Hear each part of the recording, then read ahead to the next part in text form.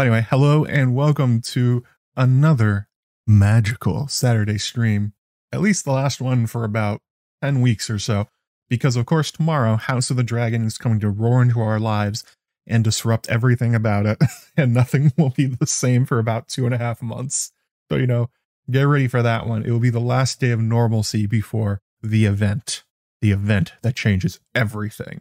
I wonder if anyone's got that reference from Mitchell and Webb. I love their little event sketch. Anyway, so we're going to stay on brand before we get into House of the Dragon coverage and how everything's going to change. We're going to talk about Dragon Dreams. We're going to talk about Prophecy, Children of the Forest, Glass Candles, everything and anything that was in the video I released the other day. And also anything about House of the Dragon as well.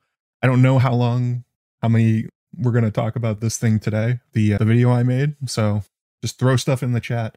This is relatively unscripted as far as my streams usually go. I usually have like a 12-page outline that I'm like reading from as we're doing it. I just have a bunch of questions. So we're gonna chit chat. That's what's gonna happen today. Yeah, make sure you guys slam that MF and like button. Let's see here. If we get up to 75 likes, it'll be hat time. 100 likes, free t-shirt time. 125 likes, better hat time. So yeah, I also wanted to say thanks before we get going. There was a PayPal from Maura Lee before the stream went live, because Maura is the MVP of all things to do with streams. She sent me a question, which I'll answer in a minute or two. Thank you so much, Maura, that as always, doing way more than you have to, and it's always appreciated. Also, a $5 from Danny McKay with the peace sign right back at you, buddy. And a new patron from the other day, just the letter R.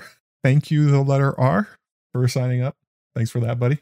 If you want to support me in the stream, obviously you can go to patreon.com/JoeMagician. If you go to the $5 level and up, that's basically where you get all the other stuff, like access to the Slack, patron episodes, previews, all the good stuff. So what we're going to be talking about today is, some of you watched the video from the other day. Yeah, it's one of those things where I've known for a while that making content about like prophecy and dragon dreams and magic in A Song of Ice and Fire is not like the most popular thing to talk about, but it's one of the things I find the most interesting. It's one of those areas where George is really working hard at keeping things from the audience, but also having it have such a drastic impact. It's one of those things where it seems pretty clear that the end game of A Song of Ice and Fire, like, it's going to have a lot to do with those things. And it's one of those areas that doesn't super get talked about too much, specifically when you're talking about like the origin of these things and, how they all work together and where it's going with Bran Stark and stuff like that. I dropped the link in the chat if you guys want to watch it afterwards, I suppose. It's currently named Why the Targaryens Conquered Westeros. I played with the name a few times, so you may have seen it under a different one. But that's basically what the thing is. It's going to be we're like a day away. So there is it's tough to talk about because there is a spoiler in that video, and it has to do with what we'll see tomorrow in the House of the Dragon. It will be in episode 1. It's going to be an important part of it. So I guess I won't say exactly what it is if you've managed to stay unsullied and stuff like that. But basically the idea is that the Targaryens have always been guided by dragons in some way, although it's probably not the ones you're thinking of. It's not just the ones that they ride, it's the ones inside their minds, the ones that they dream of, the ones that supposedly show them the future. It's like the very first thing House Targaryen does that we know about doesn't have to do with them jumping on a dragon doing something impressive. It has to do with, obviously, Daenys the Dreamer. It has to do with the fact that they were the only ones to escape the doom of Valyria. And how did they do that? Well, it's prophetic dreams. That's the key to the house. That's the thing that George really wants us to know. And actually, fun fact, if you go back and read A Song of Ice and Fire, before the dragons are hatched by Dany, the dreams of them show up first. She's one of the primary dragon dreamers we can see, although I don't think a lot of people think of her that way. Mostly because it's not explicit early on. I think that Dany is having dragon dreams, that she's literally seeing things from the future. Like, she does see her dragons hatch before they show up. I think there's literally a scene where she sees Drogon. Yeah, Kieran Grant, it is the hour-long video I put out the other day. I think it may have confused people into thinking that was a stream because of the length and the way the thumbnail looked. But no, that was a produced video.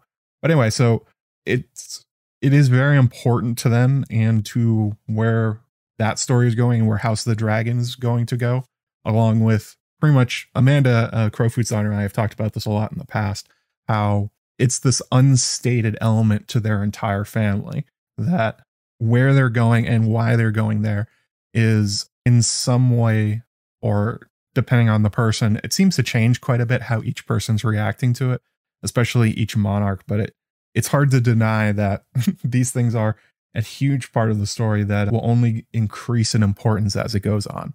So I think that's my plug for that video, I guess. That's why you should go watch it. It's a lot about what makes the Targaryens special and different, but then also sort of getting to the implications of that. And that has to do with like the Children of the Forest and Glass Candles, Green Dreams. At the end, I even got into like ideas of like destiny and free will, which is actually a comment that I got from Curtis Franks. Curtis lit up that comment section. He was writing tons of them. And one of them was like, oh, this has to do with physics. I'm like, yes, it does. It's not just a fantasy thing. Yes, I'm sponsored by the Alphabet. That's right. Also, right before I went live, I don't know if you guys saw this, George released, or HBO released, a new video talking to George R. R. Martin where he was what is it called? The video is called George R. R. Martin on Dragons and Their Magic. And I made a quick Twitter thread before I went live. Oh, it's not a problem, Curtis. It was good I was happy to read them. I was just saying, you hit on a part of it that I thought about putting in the video, but I didn't.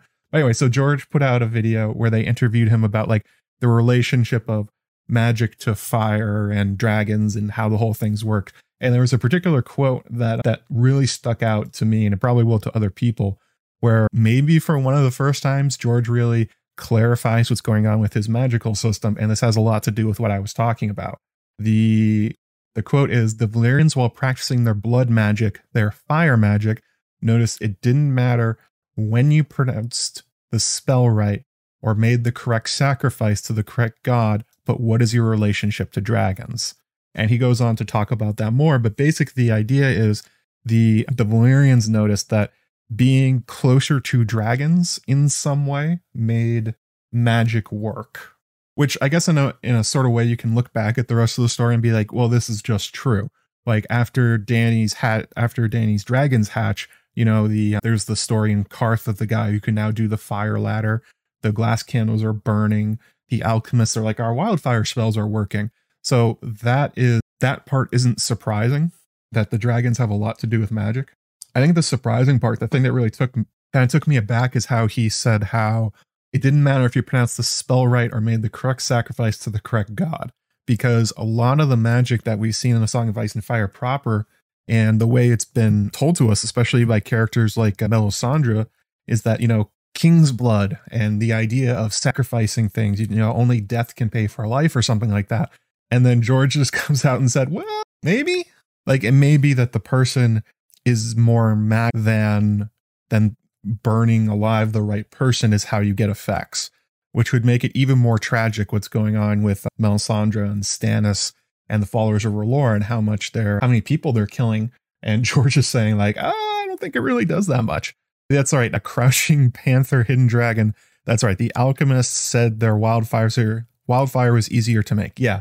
There's a line where, I forget, Halin or something like that. He asks Tyrion, he's like, have you heard anything about dragons being back? Because like, our spells are working.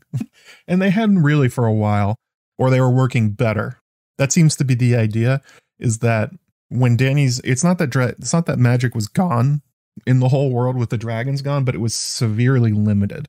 And certain things, it seems like with like glass candles, just weren't working at all. They were making wildfire, but I guess it wasn't as good, is the kind of the idea there, which is kind of fascinating to think about, that George is explicitly linking fire magic use as almost like, it's not something like in other fantasy stories where like you have to know the specific spells and you have to say it with the right intonation and you have to move your hands in a certain way. He's kind of saying it's more like an intrinsic property of the people that can use it. Yeah, I didn't think Melisandre made any sense either in who she decided to burn, especially because she was like, I think the one that really doesn't make sense is where she's like, oh, well, Mance Rayder's a king, therefore his child has king's blood, therefore there must be value in burning them. I'm just like, Mance like declared himself a king from nowhere. Why? Is R'hllor like some kind of blood magic accountant? In the background, does he have like a table and he looks up like, okay, well, how closely related is this person to a particular magical or royal line? And if they're this close, I'll give you this much effect. Like, it just seemed like she was kind of making it up a lot. I think that's kind of the idea. George has said that he made Melisandre have a POV mostly because she's one of the more misunderstood characters in A Song of Ice and Fire. And I think one of the things you're supposed to understand about her, and one of the things that perhaps a lot of people miss, is that you're supposed to be highly skeptical of what she's doing.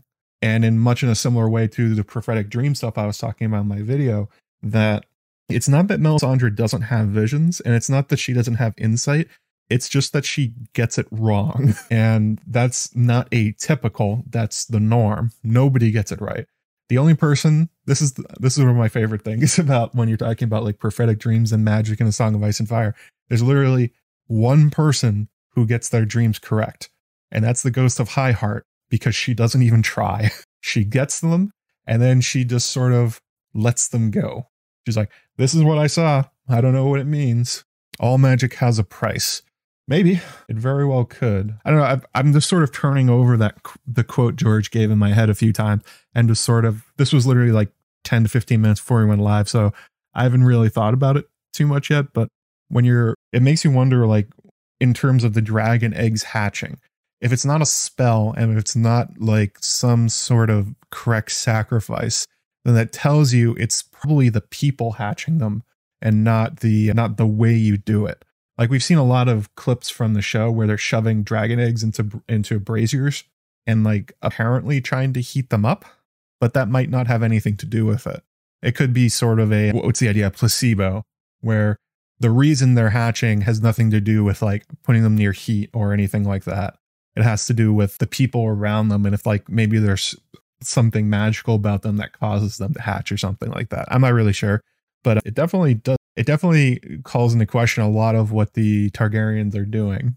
Like, I wouldn't be surprised if there's a lot of ritual that they do that doesn't have any real basis in effect. Maybe like, I don't know, maybe it's like harmonics or something. I mean, there's definitely a sense, like I was talking about earlier, Dany saw her dragons before they hatched. So that's strange that she could see them before they showed up. So if you apply that to the rest of the dragons, maybe there has to be some sort of soul or psychic connection between the egg and a dragon rider before it hatches. Although I do still like the idea. I think I talked about this with Bookshelf Stud and Poor Quentin a while back about how I think that the reason the Targaryens have had so many dragon seeds is that they use them to sacrifice to try and hatch dragon eggs. That there's like a pit of somewhere in Dragonstone, there's like a room of bones filled of all the children they sacrifice to hatch their dragons. Still could be something like that, but it is curious. This is one of those things where George has unexpectedly, coming into this show, been much more forthright about telling people what's going on in his universe, like really unexpectedly so. Well, I guess it isn't really a spoiler. He said in an interview the other day, I think with Vanity Fair, I think that was it, where Aegon explicitly conquered Westeros because of a vision of the White Walkers he saw coming. So that's not really a spoiler. I don't remember George saying that kind of stuff before. I went back and I looked at like the interviews he had done around the time of Fire and Blood when he released it, and he was definitely saying it, but he also wasn't saying it directly. He wasn't saying this is true. He was saying like, oh, well, there are theories about this. And then there was an example in The World of Ice and Fire where somebody, what was the quote? It was like something about the Old Town Tower and like where it came from, which looks to be false, but then they followed it right up with the idea that Aegon definitely used prophecy to come to Westeros. And it's like he's been playing it as a maybe rather than a definite fact. And now he's just like going like, yeah, man, this is what's going on. The sacrifices don't really do anything. No magic spells. But yeah, that's right, Aaron. Like Into Galaxy 2 with Ego's failed children. I wouldn't be surprised if that would be something George would put into his world. Well, Kieran Grant, I think the 7 have all ritual and meaning nothing. It seems Valyrian sorcery definitely does have something. Oh, also, I wanted to say, what do you guys think of my new backdrop? Built myself a bookcase. You can sort of see, over here. You can sort of see behind them. I put the calendar art behind each of the books. This is my Gurm shelf right behind my head. And then below it, you've got The Expanse, Shattered Earth, Patrick Rothfuss, the Witcher series, which I'm currently reading. I'm most of the way through Blood of Elves at this point. I used to have, just like off camera over there, I used to have stacks of books just kind of sitting there that I had no space for. And it just kind of annoyed me. And I thought going into the season, I should do something to, I don't know, make it look a little better. Cause it was like a weird, I had this bookcase, then I had the small one, and then I had like the ladder one. The ladder one's over there now, but now it's just a drink cart. Hey, I'm glad you guys enjoy it. I think it looks pretty cool. Although it did remind me of how many books I have, where I have like the first book in a series and I don't have the rest of it. So at some point, I'm going to have to actually go through and read all these. I think about half of them I've read at this point. Let's see here. That's kind of my way. I start a lot of series just to see what I think of them. And then I buy the next one if I like it. But yeah. Oh yeah. So let's go ahead and do some question stuff. I think I rambled for a while. Oh, make sure you guys slam that MFing like button. All right. So I wanted to go to the one from Maura Lee. She sent this with her PayPal. Again, thank you so much, Maura. I have read the first 3 books of The Expanse, Curtis. I haven't read the rest of them. I had a whole plan where I was going to read them one by one and then like compare them to the show. But then it got pointed out to me that they diverge quite wildly. And I guess they didn't do the last book, or what, they like cut one of the books. So I guess that's not really a plan. I did really like them. So it's not really an indictment of what I think of them. I think they're great books. I just haven't gotten around to finishing them. The Blood of Elves is a weird book though. I'm at the point where it's like 20 pages of just kings talking about what they want to do.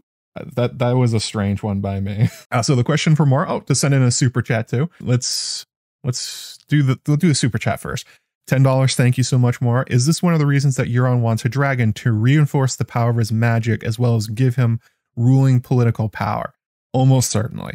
If there is one character in A Song of Ice and Fire who is explicitly tuned into weird magic shit and sees things on a different level that poor Quentin has been very diligent about detailing for all of us, it is Euron Greyjoy. He wears Valyrian steel armor. He has Dragonbinder. He's basically trying to make himself into a Valyrian sorcerer. He's engaging in blood sacrifice at this point. Like, he's going to quite clearly kill Flowers, who's carrying his child. It looks like he's going to kill Aeron Greyjoy, who I guess has king's blood too, if you believe in that kind of thing.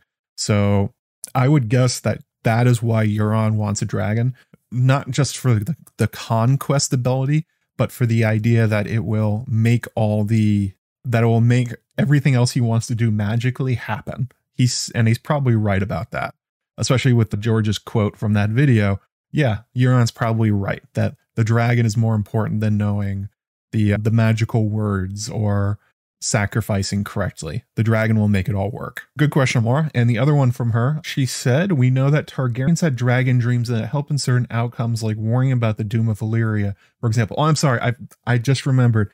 There is one other person who got their dream right. Daenerys the Dreamer. She's the only Targaryen who has successfully had a dream, predicted the outcome, and avoided it, which is kind of crazy. Did any of the characters in Hot D have any dreams that could help them prevent their internal wars and eventual fall of their house? I think we're definitely going to get the idea that Viserys has dragon dreams. I mean, we've seen it in the promos. He talked about how his dream seemed clearer than reality or something like that. And he describes all the classic things we see from dragon dreams. The dragon's roaring. He sees complicated images he can't quite place. And then also, actually, for the thumbnail for this video, for the stream, I put in a picture of Viserys like playing with his Valyrian Steel City. And I noted on Twitter that is actually not uncommon for dragon dreamers, that they seemingly have this consistent idea of a gleaming white city. Aerys has it. Aerys II. It's one of the things that's mentioned in terms of like one of his crazy ideas. He wanted to build a second wall far to the north. Turns out he was right about that one. They maybe needed another wall. His other one was that he saw on the other side of the bank from the Blackwater, he saw a gleaming white city, like a perfect, beautiful one. And he like wanted to build it. And everyone's like, what the hell are you talking about? We're not building another King's Landing. But if you look at what Viserys is looking at actually, let me see if I can pull this up real fast. I probably won't be able to pull it up particularly fast. No, I can't. I don't have that on, unless somebody wants to send me a link to the picture. I'll see if I can grab it. But yeah, it seems very likely that Viserys is seeing things in the future, that he's seeing dragon dreams, and he's also reacting to ones that his ancestors had. And that's one of the complicated things. And George talked about this in that article I was talking about, the one with him and Ryan Condal, where he talked about Aegon the Conqueror, is that quite quickly the Targaryens have realized that just because they dream it, they don't know the time frame. Like, for instance, I make it sound in my video like Daenerys got the dream and they just up and left. But they up and left, and then like 12 years, or like 7 to 12 years later, then the doom came. It was not, for quite a while, I'm sure Aenar and the rest of the Targaryen family were like, what do we listen to Daenerys for? God, this sucks. Westeros is the worst. What are we even doing here? You know, that kind of stuff. Don't forget about the children of Maekar. I don't think any of them had dreams of a city that I remember. But who knows? We don't really know that much about, for instance, what Brightflame may have seen if he had his dreams. Like, Aemon claims they all had them. So it's quite possible that maybe Tyrion dreamed of the same city. It appears to be a Valyrian city that Viserys is modeling, which is actually kind of funny. It's like, there are some really good takes on Twitter where it's just like people are looking at the picture and they forget on the other side, Alicent is sitting there looking extremely annoyed. It's just like, stop working on your stupid Valyrian city model. Like, come back to bed. Like, we have other things you have to do. And Viserys is like, no, I have to paint this one rock. And he's like working on a dragon and a rock or something like that to put into the right place. I did talk about this in, I think, the Pyres and Blood video, but the idea that George is drawing on from that I think he used for Aerys II, and probably the same thing that's happening with Viserys, is actually a H.P. Lovecraft thing, where very commonly the people in Lovecraft's world, when they have crazy dreams, especially of like faraway places and stuff like that, it's very often like these giant, beautiful, like perfect white cities that are all empty. And then a few times Lovecraft has his characters go to them, and they're like these cities of the gods kind of idea. So I think to get back to Marley's question, I think definitely we're going to see that Viserys' struggle is definitely going to have an internal struggle, that he's going to have his dragon dreams of what he thinks is going to happen. And he's going to have to try and play those off the practical reality of his life of being the king of Westeros. And that's one of the things I think that made it really hard for Targaryen monarchs. And one of the reasons, they get the reputation for the coin flip thing.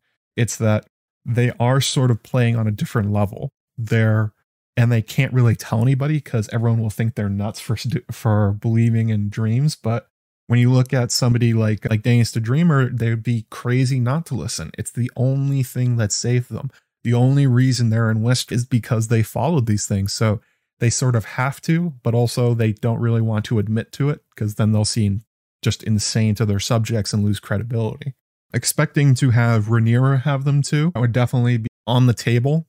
I think that we're going to find out that Rhaenyra's another one of those characters where when you read Fire and Blood itself, there's a lot of questions about her decision making and not really sure what she's doing.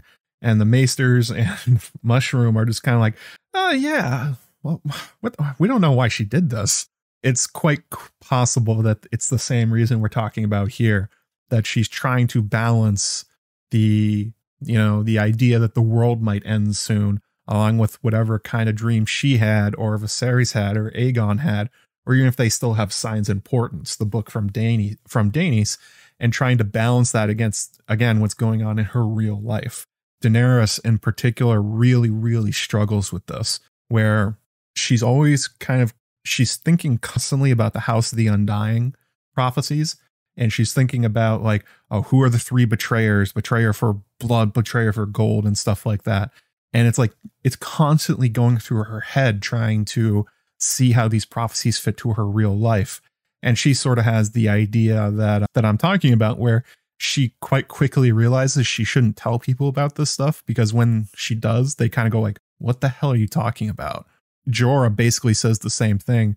She comes out of the House of the Undying. She's like, I saw all these things. And Jorah's like, they gave you Shade of the Evening. Like, it didn't mean anything. They don't know anything. But Dany doesn't believe that. And it's going to be the same thing here. Mesopotamian cities. I think Lovecraft always made them look Egyptian like sort of a ancient Egyptian cities. I think that was his reference. I don't know. I'm not sure what the Valyrian architecture is supposed to look like. It's all made of used white stone, I think. I don't know if George is explicitly, actually, I think in the image, it does kind of look like ancient Egyptian stuff. So maybe that's what they're going for. Let's see in the chat. Okay, so Egg the Sixth had the theory. Okay, what's the theory here? I think Viserys hasn't ridden another dragon because it seems like he's seeing Balerian's memories of Valyria. That's how he knows what it looks like. Oh, so like Balerian's living a second life in Viserys? Is it Persian? I'm not that super. I know Lovecrafts are explicitly ancient Egyptian, or kind of like a pop culture version of ancient Egyptian. I'm not really sure what George is drawing on. Yeah, it would be interesting if like there's a second life element going on between Balerion and Viserys. I've in the past wondered, like we know explicitly that when the Stark kids die, they go into their second life with the direwolves. Jon, we know he goes into Ghost. Robb went into Grey Wind upon his death. I've wondered if when Lady was killed, if she went into Sansa. Like if it's a door open one way can go, you can walk through it from either direction. That would be kind of cool if a dragon rider loses their dragon if they live on in them, or if it goes the other way. Are there like Targaryen second lives in a way?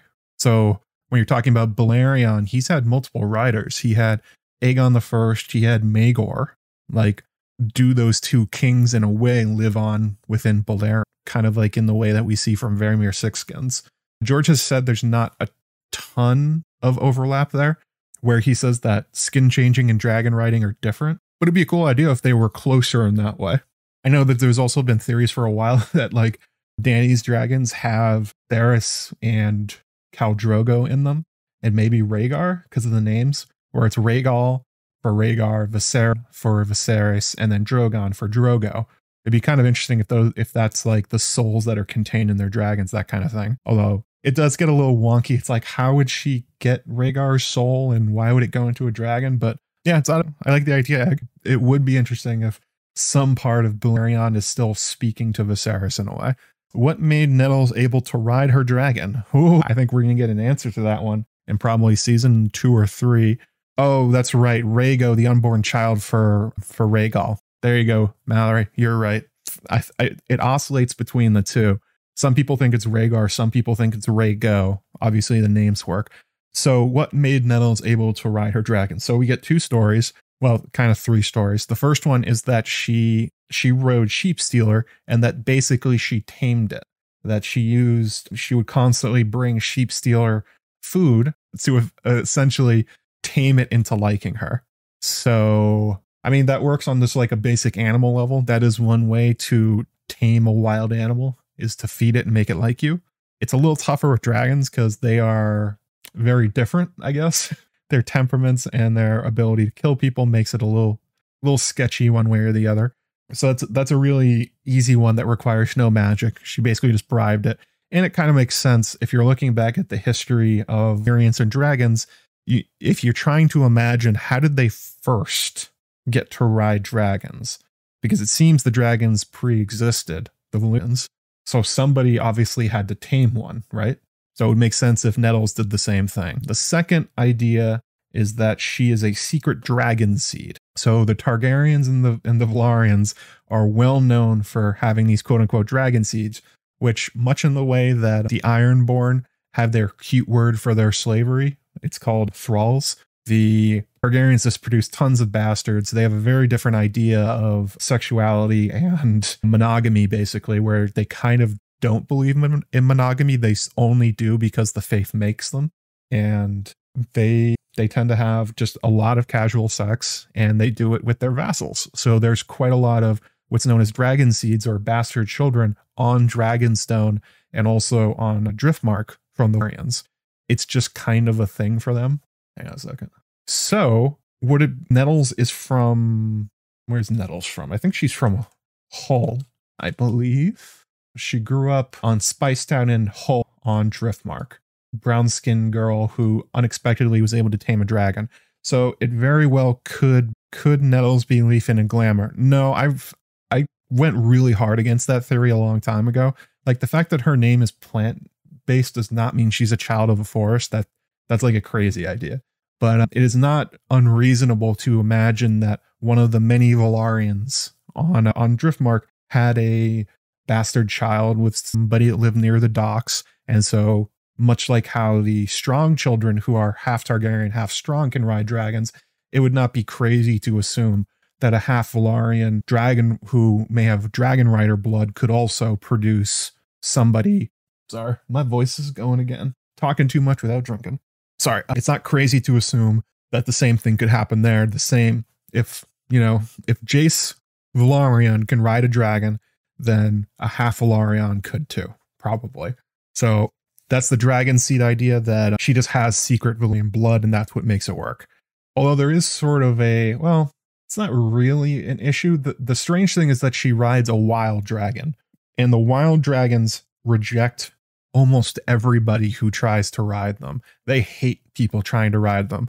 Now, in a sense, it kind of makes sense. Like, they've never had dragon riders. They've always been independent. But when you look at actually the dragons that are living on Dragonstone at the time, most of them who are formerly had dragon riders are essentially living the same lives. Like, after the death of Jace and Alysanne, Vermithor and Silverwing basically live as wild dragons on Dragonstone. They have no riders. They just kind of hang out. So I guess there's sort of the idea that they're kind of like Broncos or something like that, or Mustangs, where they're very tough to tame because they never have before. But even Targaryens, like pure-blooded Targaryens, have had a lot of problems with the wild dragons. So I think this is a long way of coming around to the idea, why was she able to ride a dragon? It's unclear how she was able to get Sheep Stealer, and why she didn't really get one of the mainline dragons, one of the ones that came from Valyria. And I think that kind of works more towards the idea that she has Velaryon blood in her. I have this theory I'm going to make probably after the season ends, talking about how I think the wild dragons on Dragonstone are leftovers from the Velaryons. Like, they had secret dragons and they just sort of lost control of them, that kind of thing. But there's also the possibility she's a secret Targaryen dragon seed and not a Velaryon one. Her being from Driftmark makes it sound like she should come from the Velaryon family, but Targaryens travel. They go to Driftmark. It's entirely possible that she comes from one of those families. Now, there's sort of a Rey Skywalker thing going on with Nettles, where it's not, people like different ideas based on what it means for Nettles. There's a lot of people that don't like the secret dragon seed idea because they love the idea that Nettles came from nowhere, but was able to do the same thing as these Valyrians were able to do, the Dragon Lords, and she's just as good as they are, and anyone could ride a dragon if they want. But also, George is pretty explicit that he's made every other dragon rider that we know about have literally magical blood. So it's a little tough. Rey Palpatine, as her name actually is. It was the same kind of thing. There were some people that really loved the idea that Rey in Star Wars was nobody, that she came from nowhere and she was better than everyone else. And then, of course, in the third movie, they basically said, never mind, she has the most magical blood, and that's why she's so powerful. So it kind of goes both ways. It's not really a question of proof at this point because we don't have any. Maybe House of the Dragon will answer that at some point. But I don't know which way. I think, knowing George, I lean towards that she is a dragon seed, that she's a bastard of some Velaryon dragon rider, or that she's a bastard of a Targaryen or something like that, just because I know George leans that way really hard. But it's really just a matter of which story you like better, I guess. I don't think there's really a definitive answer. Or not yet, I guess. Sorry, my phone just went off. I probably just scared everyone that has ever played Metal Gear Solid. My bad. All right, there we go. So that's my long-winded answer on if Nettles is a dragon rider. So let's grab a few more questions from the video. So yeah, Sanrixian and Aegon the Sixth were talking about this in her drawing stream the other night, and it kind of stuck in my head. And I guess Lady Gwyn has talked about it before, that, yeah, I guess it really depends if you think the wild dragons were there before the Targaryens arrived, or if they are just wild offspring of the ones they brought. Like, is the cannibal the child of Balerion or one of the other dragons or something like that? Oh yeah, so anyway, from the patron Slack, Archmaester Emma, she watched the video and then wrote a series of essays for me to read, which I thought were really good. It's always good to see I really do love the idea of seeing what you guys think of the videos, and that they're not just, I guess, entertainment, that I like being able to make you guys think and trying to imagine what you've read and what you know in a different way. That's kind of what I like doing. And so when I see these kind of things, actually, this is going back to Curtis Franks, who is like, oh, I'm sorry about all the comments. No, that's perfect. I love seeing that stuff. I love seeing what other people think about it. So Emma's first thought was, Viserys seems pretty set on naming Rhaenyra heir. Could he have solved the princess mistranslation as well and just got lost to history with the dance not going Rhaenyra's way? So I think this is a really insightful idea, and I love the imagination behind it. She's talking about the idea that Maester Aemon talks about, that the reason he's talking about Daenerys and how he thinks she's the prince that was promised, and he notes that the word used in the prince that was promised prophecy is ungendered, that it could mean prince or princess, in the same way that dragons can switch from male to female, kind of like, I guess if you've seen Jurassic Park, they talk about the frogs that can change depending on if there's too many males or too many females. Yeah, Hind, yes, please smash the like button as well. 75 likes for putting on a silly hat, 100 likes, somebody's getting a free t-shirt from my Threadless shop. But yeah, so Emma's idea here is that maybe Aemon wasn't the first one to see that. Maybe that's part of the reason, like thinking about Aegon the Conqueror's dragon dreams, and perhaps Viserys' own dreams, and how he seems dead set on Rhaenyra being his heir. Perhaps that he heard the prince that was promised prophecy, or he had his own version of it, and he made the same connection that Aemon does. And he says, well, it doesn't have to be a prince, it could be a princess, especially since he speaks High Valyrian. And that may be, he may have convinced himself that Rhaenyra was the princess that was promised. She would be the one to lead the dragons against the long night and end them. And that's really not a crazy idea. And I think it's a really insightful one, because so many Targaryens think that way. Rhaegar thought that way. Aemon thinks that way. Clearly, Aegon the Conqueror thought that way. They're always trying to find the three heads of the dragon and the prince that was promised, and they're always trying to fit their different lives to it. It's actually kind of a fun meta thing. I talked about this in the video, but that to be a Targaryen and to have these dragon dreams basically makes you a Redditor. They're constantly trying to weave out the difference of the prophecies and try and figure out which one's real, how does it apply, who's actually it. And yeah, that would be a really cool idea if Viserys himself, that's part of the reason that he cannot aim, he feels he cannot name Daemon nor Aegon as his heir, because he thinks he solved it. That'd be a very, very spicy idea for the show to show. Obviously, I don't know, because again, I haven't seen any screeners. I don't know what's happening other than what's in Fire and Blood. So very good comment from Emma. I love that one. That was really cool. It's that kind of extrapolation that makes for very interesting thinking about the whole thing. It also makes me wonder if we're going to see a copy of Signs of Importance, Daenerys the Dreamer's book. Amanda, or Crowfeet's daughter, and I talked about this in the comments on the video, where I wonder if we're going to find out that one of the books that Rhaenyra is reading underneath the Weirwood tree actually is Signs of Importance. That if at this time they still have that book. Can imagine Vasant's laptop posting wild theories on Reddit. Yeah, that's right. He's one of those. He's just another Redditor trying to solve the thing. Well, okay, so dragons wake from stone and bleeding star. Oh my God, it's Rhaenyra. Be kind of wild, but it's probably true when you look at all the different Targaryens. Like for sure, Amanda talked about this a while back, that Baelor the Blessed, his reaction to probably having dragon dreams himself or knowing about the prophecies is to try and basically avoid them. He's like, well, if I just do the opposite, then nothing will happen. And he probably saw the Blackfire rebellions coming, and instead he accidentally made them. And that could be why. There's a weird detail that after Daemon Blackfire is born, or Daemon Rivers at the time, Baelor like loses his shit and goes into like 30 days of fasting and prayer. And the reason very well could be that he believed he was avoiding the future, the negative futures he saw, and then accidentally caused it. And he's like, oh my God, what the hell am I supposed to do? And I get into a lot into my video, talking about the idea of like free will and what this prophecy really means, that if they always come true, then the fact that people get the dreams changes nothing. Like, it's not like like George seems to have designed it, and it seems like House of the Dragon is going to do the same thing. That the existence of true prophetic dreams changes nothing about the future that's coming. Therefore, that kind of calls into question if there's really any choice in these characters' lives, if they can really do anything about it. And it's quite possible Baylor the Blessed is going on that way. Yeah, prophecy will bite off your prick. It's the sword without the hilt. It's a big problem. And it's one that I don't think many of the dragon dreamers really get to.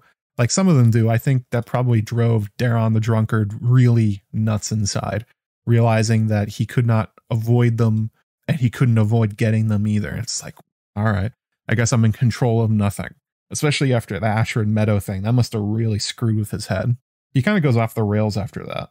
Rhaenys and Daemon's dragons look similar, and Rhaenyra's looking similar can make the dragon dreams confusing in the succession crisis. Yeah, that's the other point about it, Egg. The idea that George has literally written it so that the dragon dreams are basically impossible to interpret. Like my favorite example is the one from the Mystery Night, where Daemon II Blackfyre dreams an egg hatching at White Walls, and that it will be a real dragon. It will be his. And then Duncan the Tall will be a member of his Kingsguard. So Daemon finds Duncan, offers him to basically be a member of his Kingsguard in the future.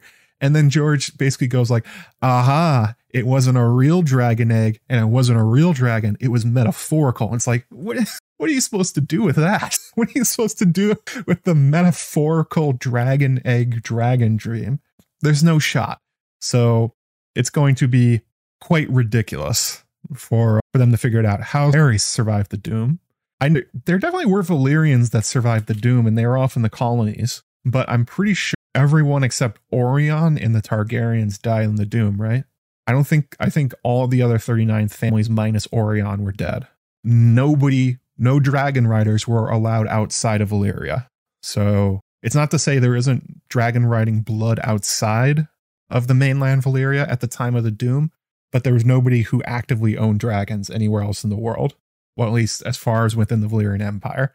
Yeah, metaphorical dragons. What the hell? Let's grab another question that I got from the video. Curtis Franks asked me, and I actually didn't know the question of this, and I put it on Twitter, and people came up with some really good answers.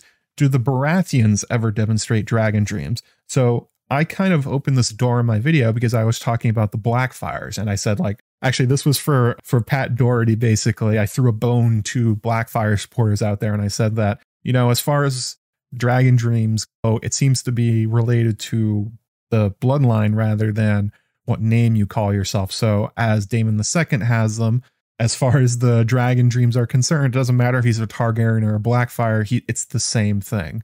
So the obvious question is, what about the Baratheons, who are supposedly coming from Orys Baratheon, who was half Aegon the Conqueror's half brother, with the rumors about him. So if he's half Targaryen, is that enough for him and his descendants, especially since they did intermarry with the Targaryens several times? Did they have dragon dreams as well? Oh, a super chat here from Kraken Queen, 50 PLN. Thank you for the great content as always. What are you guys looking forward to most in House of the Dragon? Oh, there's a lot to look forward to. You can take a brief detour from Baratheon dragon dreams for a second. One of the things I'm really looking forward to is, what was that? In House of the Dragon is there's a bunch of particular mysteries that I'm obviously very invested in. I want to know who lit the fire on Harwin Strong and Lionel Strong at Harrenhal. I'm definitely looking forward to, as I've made clear, I want to know more about like Viserys' relationship to dragon dreams, Rhaenyra, and also Aegon the Conqueror, how this has really been sort of this undercurrent of the Targaryen family. It's something I've suspected and talked about a lot in the past, but it's never been this explicit.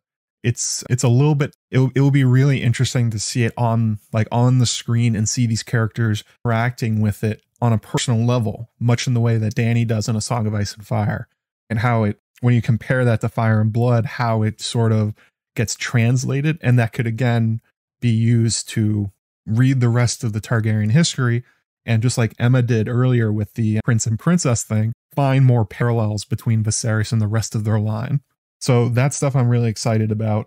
Larys Strong, I want to see what they do with Larys. He has not been billed as a main character. He's been in the secondary group, Obviously, he comes into his own in seasons 2 or 3, but very much looking forward to seeing Laris. Also, Alice Rivers. Are you going to see her in the Harrenhal Fire?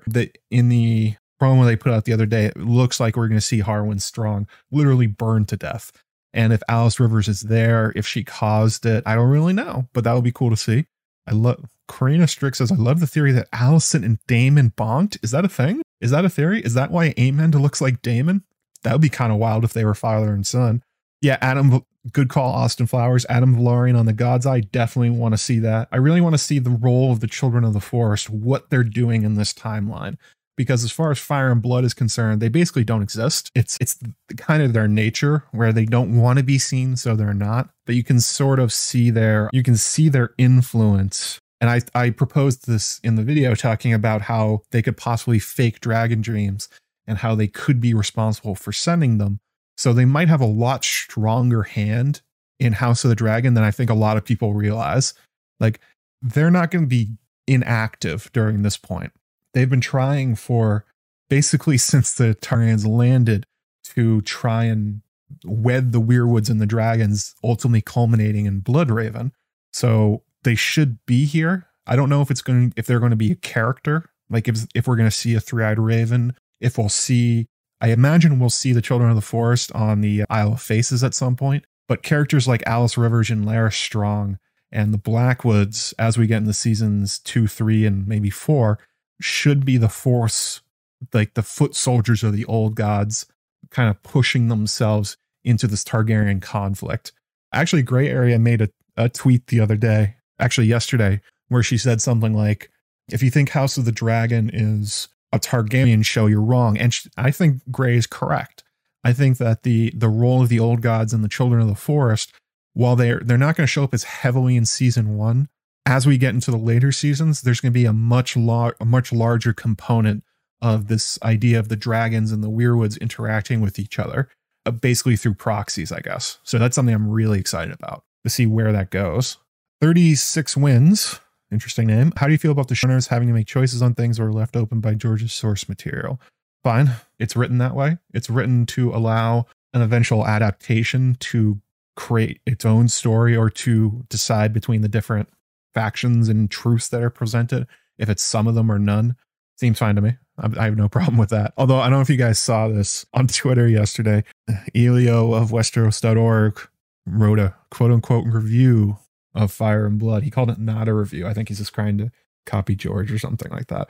And he made this claim and he's like, well, the showrunners, they made the choice that none of them were correct. I'm like, what? Of course they did. You didn't think it was a possibility that of the 3 ideas presented in Fire and Blood that none of them might be right? That was just kind of insane to me. But yeah, I have no problem with it. Even if George wasn't heavily involved, I mean, it's an adaptation, so it's not going to be 1-to-1. That's kind of how it goes. Oh, to get back to the idea of Tians and dragon dreams. So one example that was brought up to me that I had totally forgotten is that Shireen has dreams of dragons. She has nightmares and she sees the dragons on Dragonstone coming to life. Literally the dragons waking from stone. She sees dragons in the sky coming down to get her and to eat her, I think, or something like that. And which by all accounts looks to be a dragon dream. And since she is a brat and therefore relatively a Targaryen by blood, at this point, not that far removed either, because I think it's Stannis's grandmother that was a Targaryen princess that married into the Baratheon family. I think it was, I forget which generation it was, but it's relatively recent that this happened.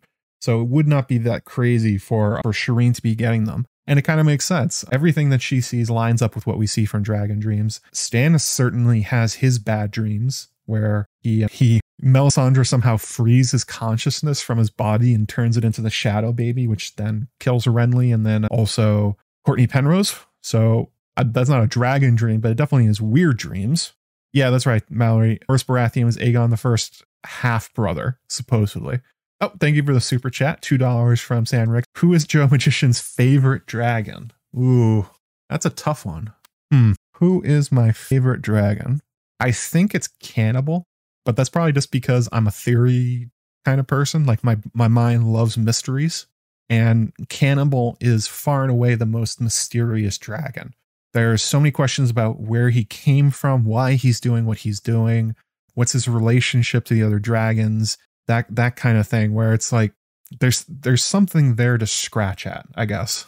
And it kind of intrigues me, especially the idea that he's literally the Ouroboros I talked about in the other video. I talked about in the video that he is the dragon that eats its own tail. He's the dragon that eats he's the embodiment of it. So it seems like George is putting more into Cannibal than he does to other dragons, especially the whole weird thing about how when Corlys Velaryon dies, they like give him a burial at sea, and then out of nowhere, Cannibal shows up and flies over the boat or something like that. And it's noted in Fire and Blood that it's like a tribute to the sea snake. It's like, what the hell? Why? Why is Cannibal doing this? And then one explanation in the Fire and Blood is like, well, he was probably just hunting. It doesn't mean anything. But, you know, that's kind of I talked about this during the video, the Doylist versus the Watsonian. Watsonian, you can definitely see the idea that like it doesn't mean anything, but it's not a real history. George didn't have to write that in, so why did he? What's the point of linking Corlys to Cannibal, like from a writing perspective? So I guess in terms of personality, what would be your favorite dragon? It's tough because when a lot of them just sort of take on the characteristics of their character. Matt Smith has talked about that a lot in interviews, that they are kind of one and the same. So if you're saying you like a dragon, you sort of you like the rider at the same time. Good question. I guess I'll just say Rhaenys, because I like Rhaenys a lot since they're one and the same. But we're going to see a lot of their personality as the show goes on. So I'm sure my answer will change as we go along. I don't know. Brian's kind of like the vanilla answer. He's the big bad dragon. He's the biggest one. He's the conqueror's dragon. It's like, don't have to min-max your dragons, you know, like the one you like. Anyway, going back to the Baratheon dragon dreams, Rhaenys herself, I think, is part Baratheon. Her mother, her mother was a Baratheon, I think, too. So it'd be interesting to see how that filters down through the family, if there's other examples of it. I can't remember. This is why I put it on Twitter. I don't remember other examples of any Baratheons who explicitly had dragon dreams. But since they're so intermarried with the Targaryens, and they literally are them, it would be weird if they weren't, I guess, if there was an example somewhere other than Shireen. If you guys know any examples, you know, throw them in the chat or the comments when you're listening to this, or you're listening to this back on replay. I don't really know. Christina Crindle says, Christina Keetle. Very interested to see Dreamfire Morning. I mean, there's some that look cool, but I'm more thinking about personality. I have to see what they act like. Like they've made Craxes try and look like a big ol', like simultaneously terrifying and also snuggly, which is kind of an interesting idea to put into a dragon, I guess.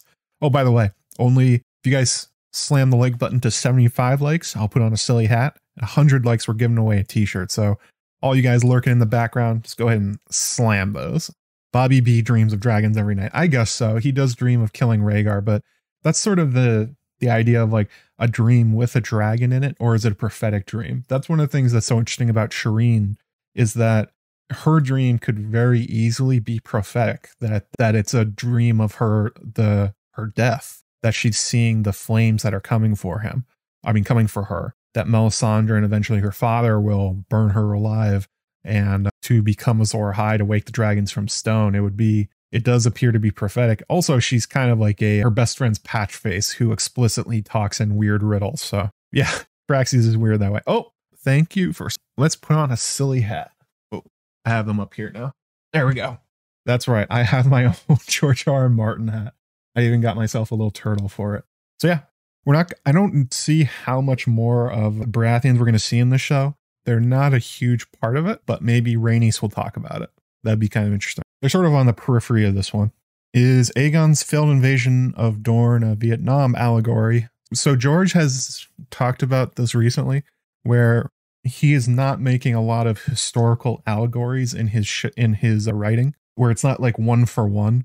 He's definitely influenced by the conflicts he has seen in his life, but I don't think he's really writing them to be, this is what it was like in Vietnam. I'm explicitly writing Dorne as Vietnam, especially because like the setting's all wrong. It's a desert, not a jungle.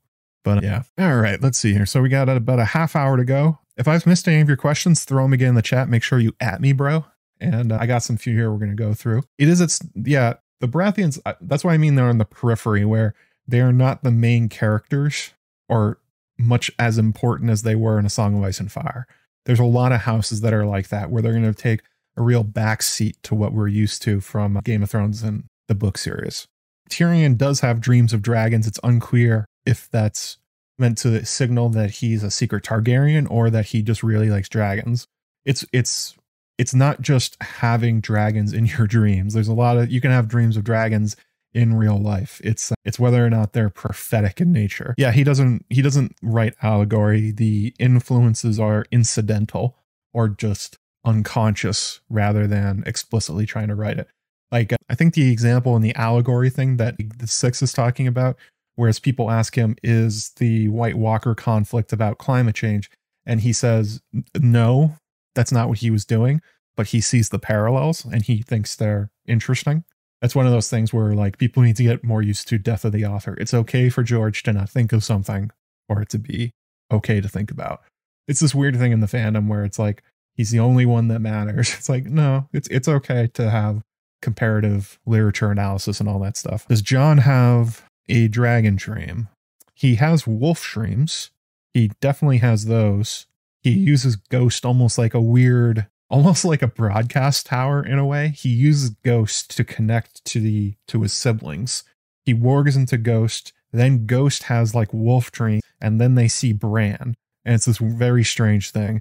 I don't remember if Jon has any dreams of dragons, though. That would take a close reading that I do not remember. So a question I got from the YouTube video was Cafe Hinson, who said, I always thought Rhaegar's bookish youth and songs, and after quote unquote reading an ancient scroll, suddenly decided he needed to be trained as a warrior, was all due to dreams.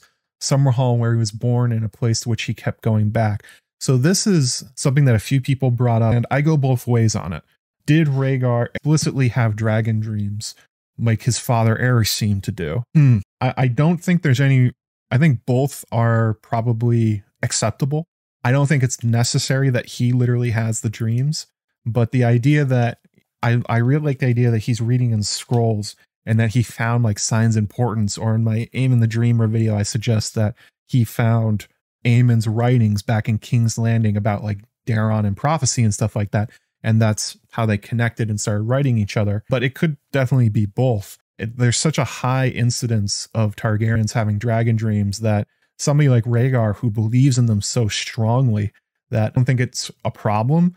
I think it works both ways. It would be funny though if Rhaegar is the one who doesn't have them, but he's the one that ended up causing such a problem for the rest of Westeros. Kind of like a bystander in the after effects of the ripples in the dreamscape and all these prophetic dreams. He doesn't even have to have them for them to ruin his life. And I think that's something I sort of talked about, but I just make it a little bit more explicit that having dragon dreams is a bad thing. It basically destroys the life of everyone that has them. The only one it didn't is Daenerys, because she was able to use it to avoid the doom for her and the rest of her family. But pretty much everyone else that gets these things, it destroys their lives in different ways, either explicitly by them seeing bad things coming, or the weight of it kind of destroying them personally, or kind of almost driving them crazy trying to deal with them. It's if you really wanted a cause for the Targaryen coin flip idea, it's definitely dragon dreams. That's what the coin thing actually means. That's what it's referencing. Yes, O'Hara Young talking about the idea that he most likely talk to the ghost of High Heart. Yeah, definitely. I think there's a very high chance that he went to her and played harp, because obviously we see the ghost of High Heart in the main books, where how did the Brotherhood Without Banners pay her? In songs. And what is Rhaegar famous for? Singing and playing a harp.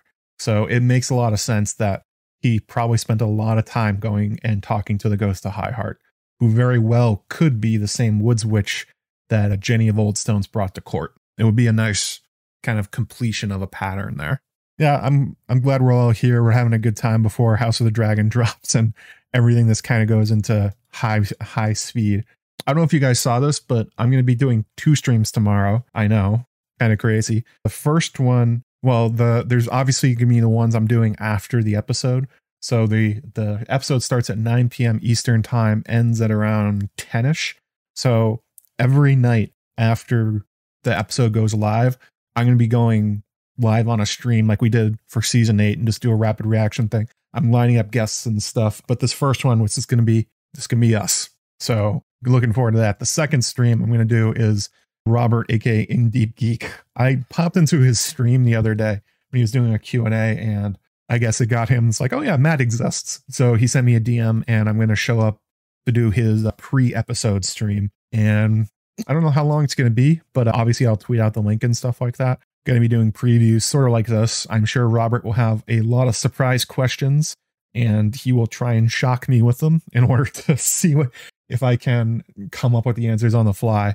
That's one of those things that if you guys have ever seen me and Robert interact on streams, his absolute favorite thing to do is to not tell me what's coming and then just ask me off the wall questions and just like random lore stuff to see if I can come up with the answer or if I can think of something.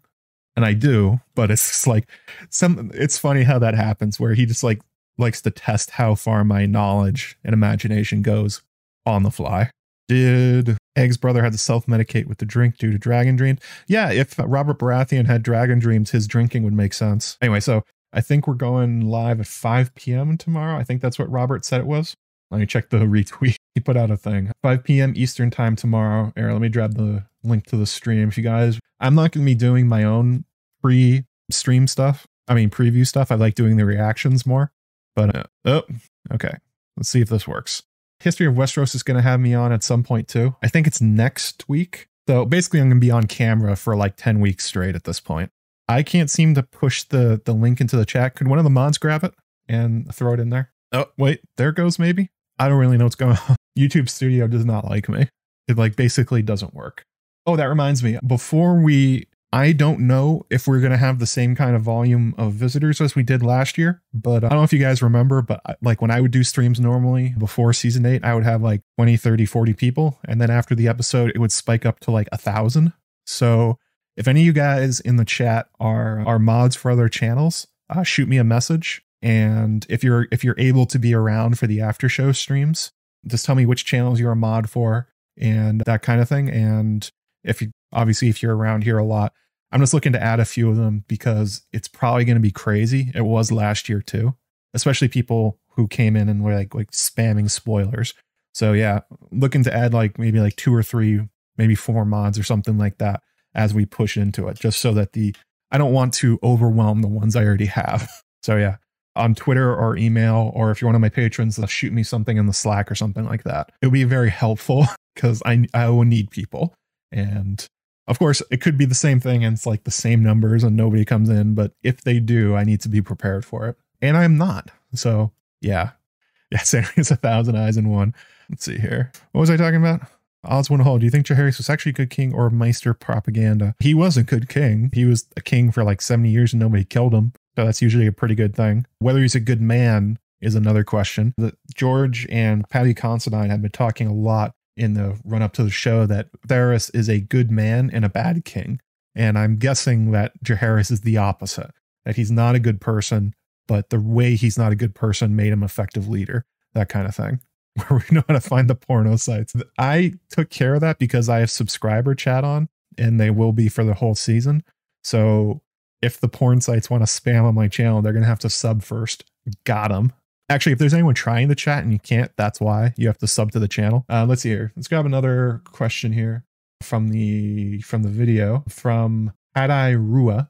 They said that awesome that this is being confirmed. Ever since I heard you guys mention about other kings having dreams like they were the blessed, I've come to think that all Targaryen kings reacted in their own way to the dreams. Like, for example, Aegon IV's debauchery as a nihilistic answer, as he may have felt there was no hope for the future without dragons. And I think Aegon IV is actually a really good kind of king to zone in on. And we're talking about this stuff because, yeah, it does seem like Aegon is so self-destructive. It seems like he, especially with the thing on his deathbed where he legitimized all of his bastards, man, does it seem like he was trying to blow up the realm. But is that because he saw the end coming? Like the nihilistic idea here, it's like, well, the world's going to end. There's nothing we can do to stop it. Might as well have fun. That kind of thing. The other way is it'd be funny if Aegon essentially took the idea that he had to kind of screw his way to having enough Targaryens that maybe the dragons will start hatching again.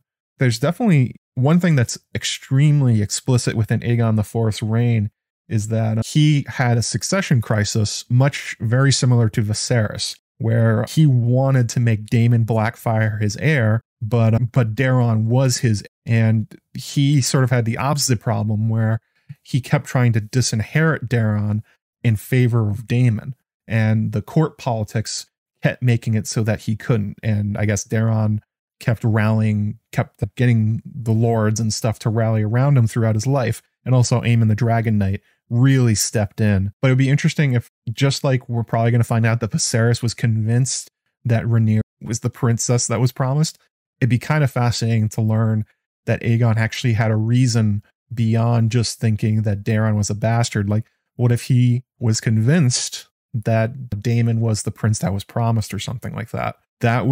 He's definitely one of those characters that gets a lot of write-up about him in the history of A Song of Ice and Fire, but there's very little direct information about him. You don't see a lot of conversations with him. There's really no personal interactions. It's just sort of getting the outline of what's going on with him. So we know House of the Dragon's going to run about 3 to 4 seasons with the Dance of the Dragons. If they decide to do the Blackfyre Rebellion, I would not be shocked if they started it off with Aegon IV being the anti-Varys. Or I guess, what's a better way of saying this? That he had the similar inputs into his decision making. You know, that maybe he was having dragon dreams. Maybe he did have these kind of prophecies being given to him. But his reaction to it is just very different. Yes, that's right, Billy B. The Targaryens think they are the main characters. It's almost like they know they're in a book series. It'll be fascinating to find out, though. Oh, by the way, 10 more likes and we're going to give away a t-shirt from my Threadless shop. You too can get yourself an Asswaffle blanket. The correct way to pronounce Song of Ice and Fire, Asswaffle. It is kind of a fun meta thing, though, that the Targaryens seem to be aware that they're the magical forces in a book series. I kind of made that comparison that, like, when you're talking about the idea of like history being deterministic and the idea that the Targaryens can't really escape their fate, like within the story itself, within a Watsonian thing, you can sort of see how that's true and how they react to it. But if you think about it, like from the outside perspective, they just know they're in a book. They're like, boy, it seems like what's about to happen to me is already predicted. That's like pages, like the ink is dry on the pages or something like that. When Bloodraven's talking about like the idea of the different weirwoods being on like the edges of the river, and that's how they see through the river of time. It's kind of, you can definitely imagine the weirwoods themselves as like the literal books that we read. That's kind of the idea behind them. It's a funny way George did it. It's like a very writer's in joke, I guess. Oh, that blanket is soft. It's very soft. Just Reds. Hey, Reds. Do you think we're going to name drop for extinct Tyrion houses in House of the Dragon, or a name drop for Targaryens before Aegon I? So name drop for Targaryens before Aegon I. Definitely, we're most likely going to hear about Daenys. We'll probably hear about Aenar the Exile. If you're talking about in Valyria before Aenar and Daenys, I would be surprised. It kind of depends on how far back into the history they want to go. We may hear more about the other Lords of Dragonstone, though. There's like 4 or 5 generations between Aenar and Aegon, I think. Or is it 3? 3 or 4, something like that. So Viserys and Rhaenyra seem very into history itself and the legacy of the Targaryen family. So like when you're looking at the dagger thing, where's my dagger? When you're talking about the steel dagger, it was pointed out and I incorrectly thought it wasn't there. It just looked like kind of like the swirls on the metal from Valyrian steel, like Damascus steel. But they released higher res images, and you can see quite clearly that there are words written on the Valyrian steel dagger. And that could very well connect back to Valyria, connect back to Daenys, that kind of thing. So like they may use this artifact kind of like as a bridge between them. There we go. As for the name drop for extinct Valyrian houses and House of the Dragon, maybe not this run, the Dance of the Dragons. Maybe if they eventually go back and do an Aegon the Conqueror thing, maybe we'll hear about them then, because it would be more fresh in their history and knowledge. Although if you're talking about Viserys and he's like building a Valyrian steel city, I wonder if he will also get information about the families themselves. Otherwise, there's not really much there. If you read The World of Ice and Fire and the main books, we don't even know the name of another family. The only Dragon Lord we know that survived the Doom is Orion. I don't even know what house he's from. So yeah, don't really know about that one. I wonder if we're going to see more of the Celtigar. They're like the forgotten Valyrians. Nobody likes the Celtigars, not even the Velaryons and the Targaryens. They're sitting there the whole time. And as far as we know, I don't think they have any intermarriage with the Targaryen family. It's like they're too low class Valyrians for them. Maybe they're just assholes. Quite possibly they are just assholes. I do wonder what kind of flashbacks we'll get though. Will we see Daenerys' dream? That'd be kind of cool. They've showed it off in the History and Lore series from Game of Thrones, but I don't know how hard they're going to push this. If we hear a lot about her and we hear a lot about Sign's importance, it would be very interesting if they have some sort of set piece showing the Doom or showing Daenerys. That'd be kind of cool. The Celticars have a Valyrian steel axe. Yes, they do. That's about it. The other thing we know about them is the people of Crackclaw Point think they're a-holes, and that's about it. Need more info on Orion, what happens to him after the Doom. It appears that he got ambushed on his way to Valyria. Because he raised an army, he was trying to walk down to Valyria and disappeared. I'm guessing that the rest of the Valyrian daughters were like, we're cool without the freehold here. We're now free to do whatever we want. And then basically took out Orion and his army. Because that is the relationship of the Valyrian colonies to the freehold. They didn't like the freehold. They thought they were arrogant pricks who held back their dragons and threatened to burn them all the time for loyalty. They were not fans, and they would not want the return of a Valyrian emperor like Orion, which is what he was trying to do. He crowned himself emperor of Valyria. Hard pass on that one from Volantis, I would guess.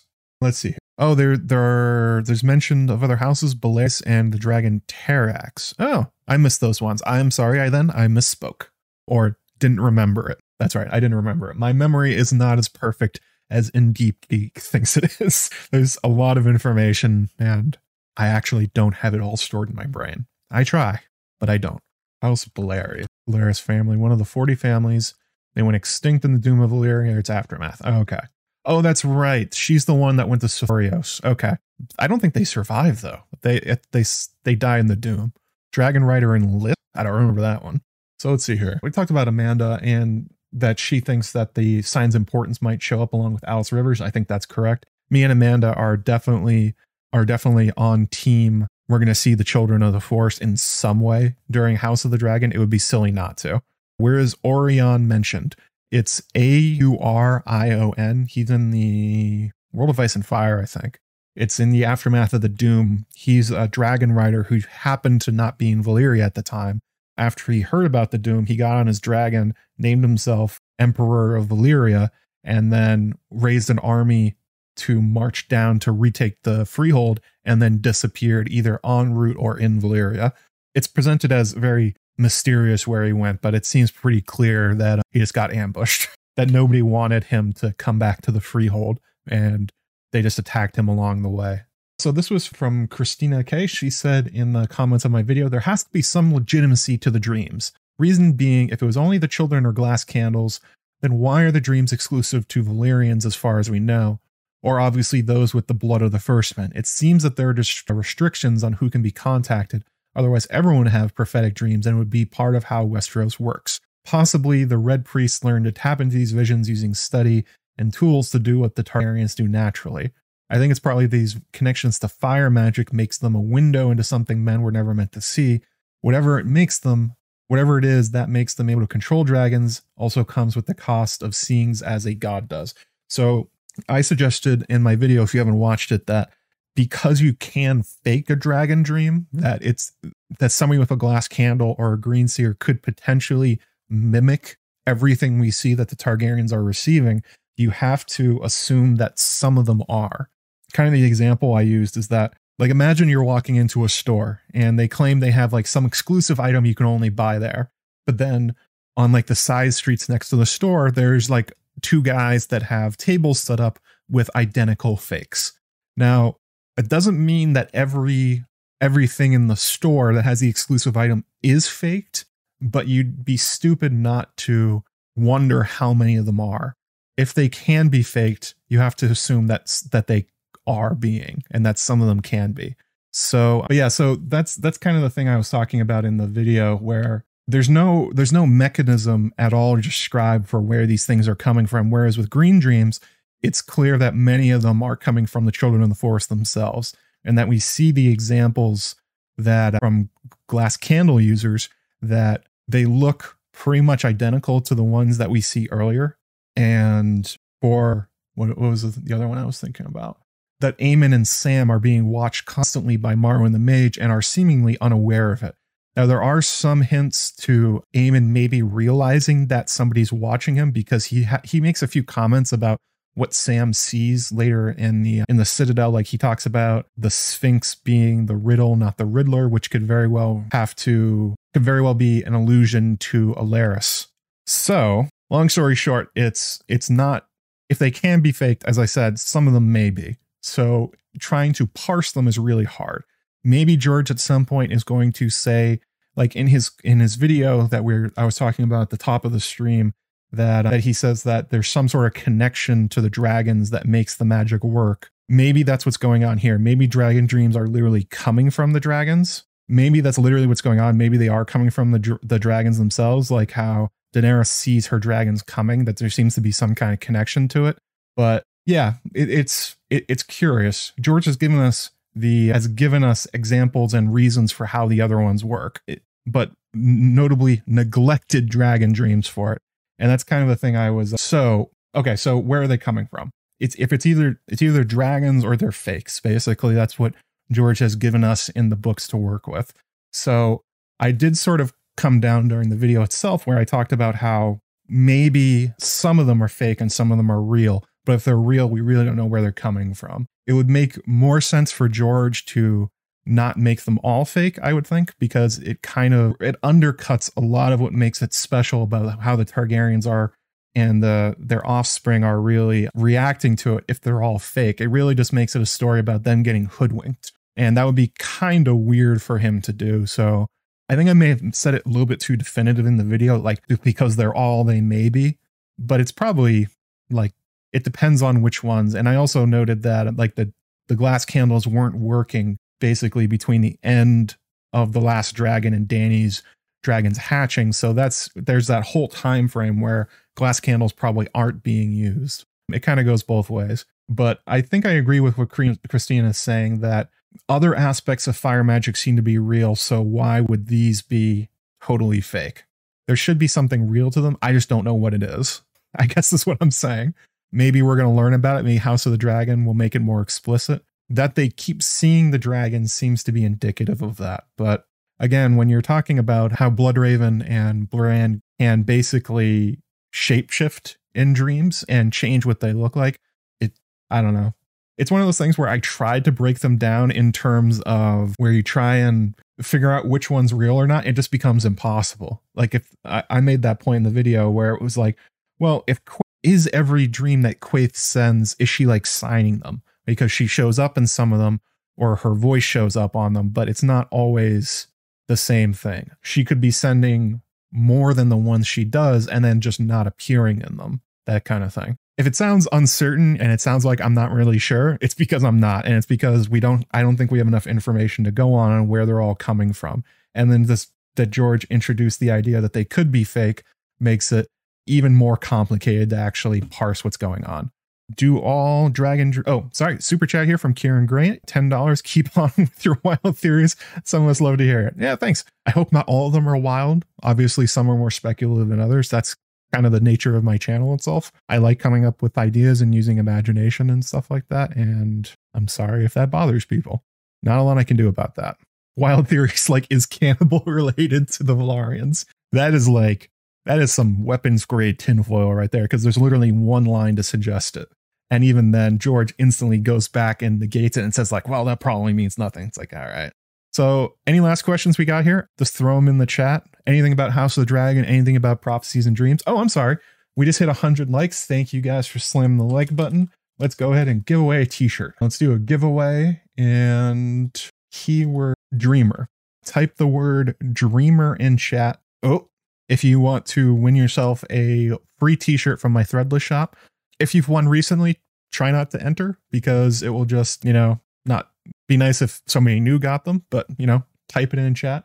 I'll give it a few minutes and then we'll go ahead and roll it and give it away. So let's see here. Oh, Emma also had a really good comment on the patron Slack where she brought up the idea of, if she says, assuming that Aegon's dream is real and not solely the manipulation of Greenseers, implies that his conquering of Westeros because of the threat of the others was also, in some relatively direct way, the catalyst that triggered their return.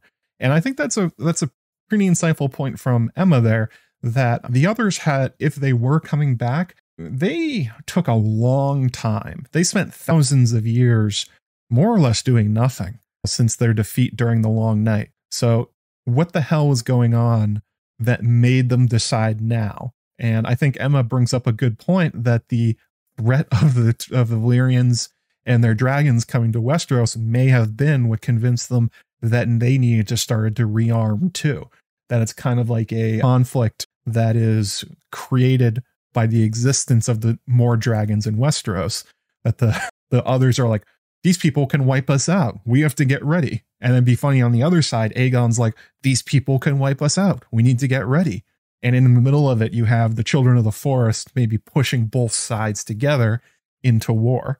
They do seem to sit in an interesting central location to the forces of ice and fire, that if they're manipulating the Valyrians, as I think they probably are, and if they're messing with the others beyond the wall, and the others seem to know it because, they're surrounding Bloodraven's cave and they seem to be very keen on attacking the remaining Children of the Forest, it would be fascinating if that is the kind of the relationship, that the children created the conflict in order to essentially have their two potential enemies wipe each other out. That's something that George has written into his other stories, where kind of manipulating sort of magical-ish creatures have a tendency in his world to manipulate different characters into different factions into fighting each other for the benefit of the manipulators. That's definitely in the story. What is it? And 7 times never kill man. The Janshi basically use prophetic dreams that they send using their magical pyramid things. I guess that's kind of what they are, in order to get the humans to inflame them and get them to fight each other and do like very harmful things to their colony, which ends up causing its destruction. So it wouldn't be out of the realm of possibility that George is writing a similar thing with the children. And as Emma brings up, it seems like it would be the kind of manipulation that would cause the conflict itself. If the others are reacting to the Valyrians landing, and then the Valyrians reacting to the others coming in their dreams, that would be kind of interesting how that would work. Oh, let's see here. We got 26 people entered. A last call. If you guys want to win a free t-shirt, type Dreamer into the chat. Question, where can you read A Song for Leah? You can read it in his book. Hang on a second. You can read it here in Dream Songs, Volume 1 and 2. It's a collection that George, of his own short stories and novellas and scripts, and he actually writes about them in between, so it's sort of autobiographical. A Song for Leah is in here, I believe, but there's also a bunch of other books that has it. I forget which, but a lot of these books up here are actually, let me get out of the way. A lot of these up here are short story collections. He actually hasn't written that many books, but he's written a lot of short stories and novellas, and he likes to package them up, or he used to, into short story collections to sell. So A Song for Leah has been in quite a lot of them because it was his first book. I mean, his first story. So it's not hard to find. You could probably also find it online somewhere. It's relatively short. So, but I would definitely, if you're looking to get into Martin's older work, I would definitely check out Dream Songs. It's a really good introduction. You get a really wide breadth of his different kind of stories and how he thinks about them, which is often, if you're trying to predict him as a writer, it's often more important to not just read what he has, but also to get his thoughts on them, which what Dream Songs provides. All right, here we go. 36 wins. There you go, buddy. You have won yourself a t-shirt from my Threadless shop. So send me a message on Twitter. You can send me a DM and I'll send you a code, or you can email me at askjoemagician@gmail.com. Oh, I'm sorry, Shelly. You just barely missed it. You did have a chance there. I'm sorry. I still have a few more to give away, so don't worry about it. You'll have more chances. Is there anything else I wanted to get to? So Curtis Franks also left another, as I said, he left a lot of good questions on the video itself. And one of them is, do we think that dragon genes were common to other Valyrians or either other Targaryens prior to the Doom? And the answer is yes. Bloodraven in the Mystery Knight makes a comment that the Targaryens have been having dragon dreams for generations going back to Valyria, which of course includes Dany. She was born and raised in Valyria before they went to Dragonstone. But it would be, I would assume that if it has something to do with their bloodline, like it seems that it does, like we were talking about how the Baratheons may have them, if there's a member of the Valyrians family that has them, like what if the Strongs, Rhaenyra's children, have them as well? The Targaryens probably intermarried quite a bit in the Valyrian freehold. We see them do that with the Velaryons in Westeros, kind of because they're out of options. It's one of those things where they are definitely incestuous when they get to Westeros, but I would guess they were much less so when they were in the freehold, because obviously they would want to make political marriages. And when everybody's a dragon rider, then you wouldn't need to, there'd be less of a chance, I guess, of their idea of diluting the bloodline. You know, even if it's, you imagine that the 40 families were less 40 families and more kind of like one big one after a certain point. They just kind of intermarried with each other. So I would guess it's not just a Targaryen thing to get the dragon dreams. That was probably relatively common among the 40 families of the freehold. But what seems to make them a bit different is that they seem to have taken them seriously. Like that's the one thing that Daenerys and Aenar did, is they acted on them. And it's probably the kind of thing where the rest of the freehold did not take the dreams super seriously, because there's where is it? Probably the World of Ice and Fire. That's where a lot of this stuff is, where the rest of the freehold laughed at Aenar. They laughed at Daenerys for giving up the freehold to go to Westeros. Now, part of that could be the idea that the 40 families basically treated themselves as gods. They were like, we are masters of this world. We can do whatever we want. There will be no doom of Valyria on our watch. We can overcome anything. That's probably part of it. But kind of another idea is that they seem to find it funny that Aenar would believe Daenerys and make such an extreme action on it. So I guess a long-winded way of answering it is there probably were dragon dreams common in Valyria in the before Daenerys and the rest of the freehold, but I'm not sure they were always taken seriously. Ooh, that was a lot of talking. That 2 hours just kind of flew.